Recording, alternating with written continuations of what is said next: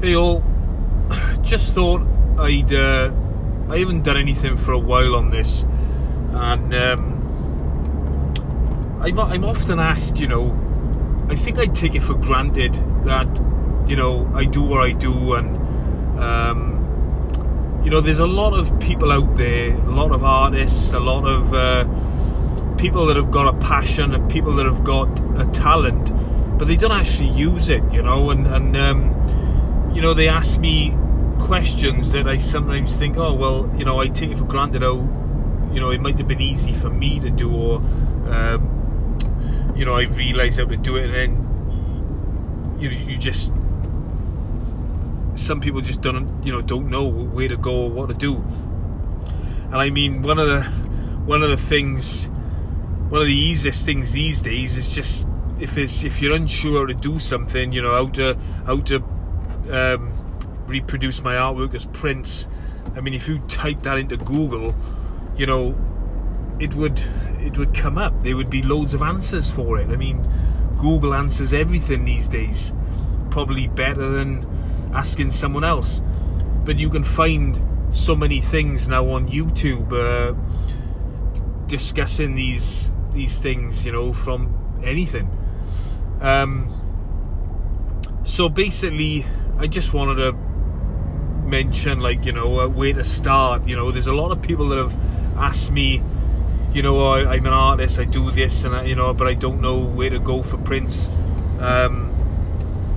The first thing you need to do, if you've done a painting and you like it and you want to sell it as a print, and you can sell it anywhere. You can sell it on, these days you can sell it on Facebook, you can sell it on Twitter, you can sell it on Instagram.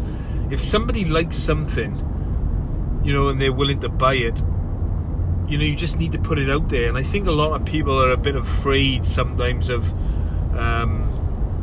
people are just afraid, they're afraid to make a start or anything. Or I think they're afraid of what other people think, which is one of the main things. And you can't worry about that, you just got to get out there and do what you've got to do.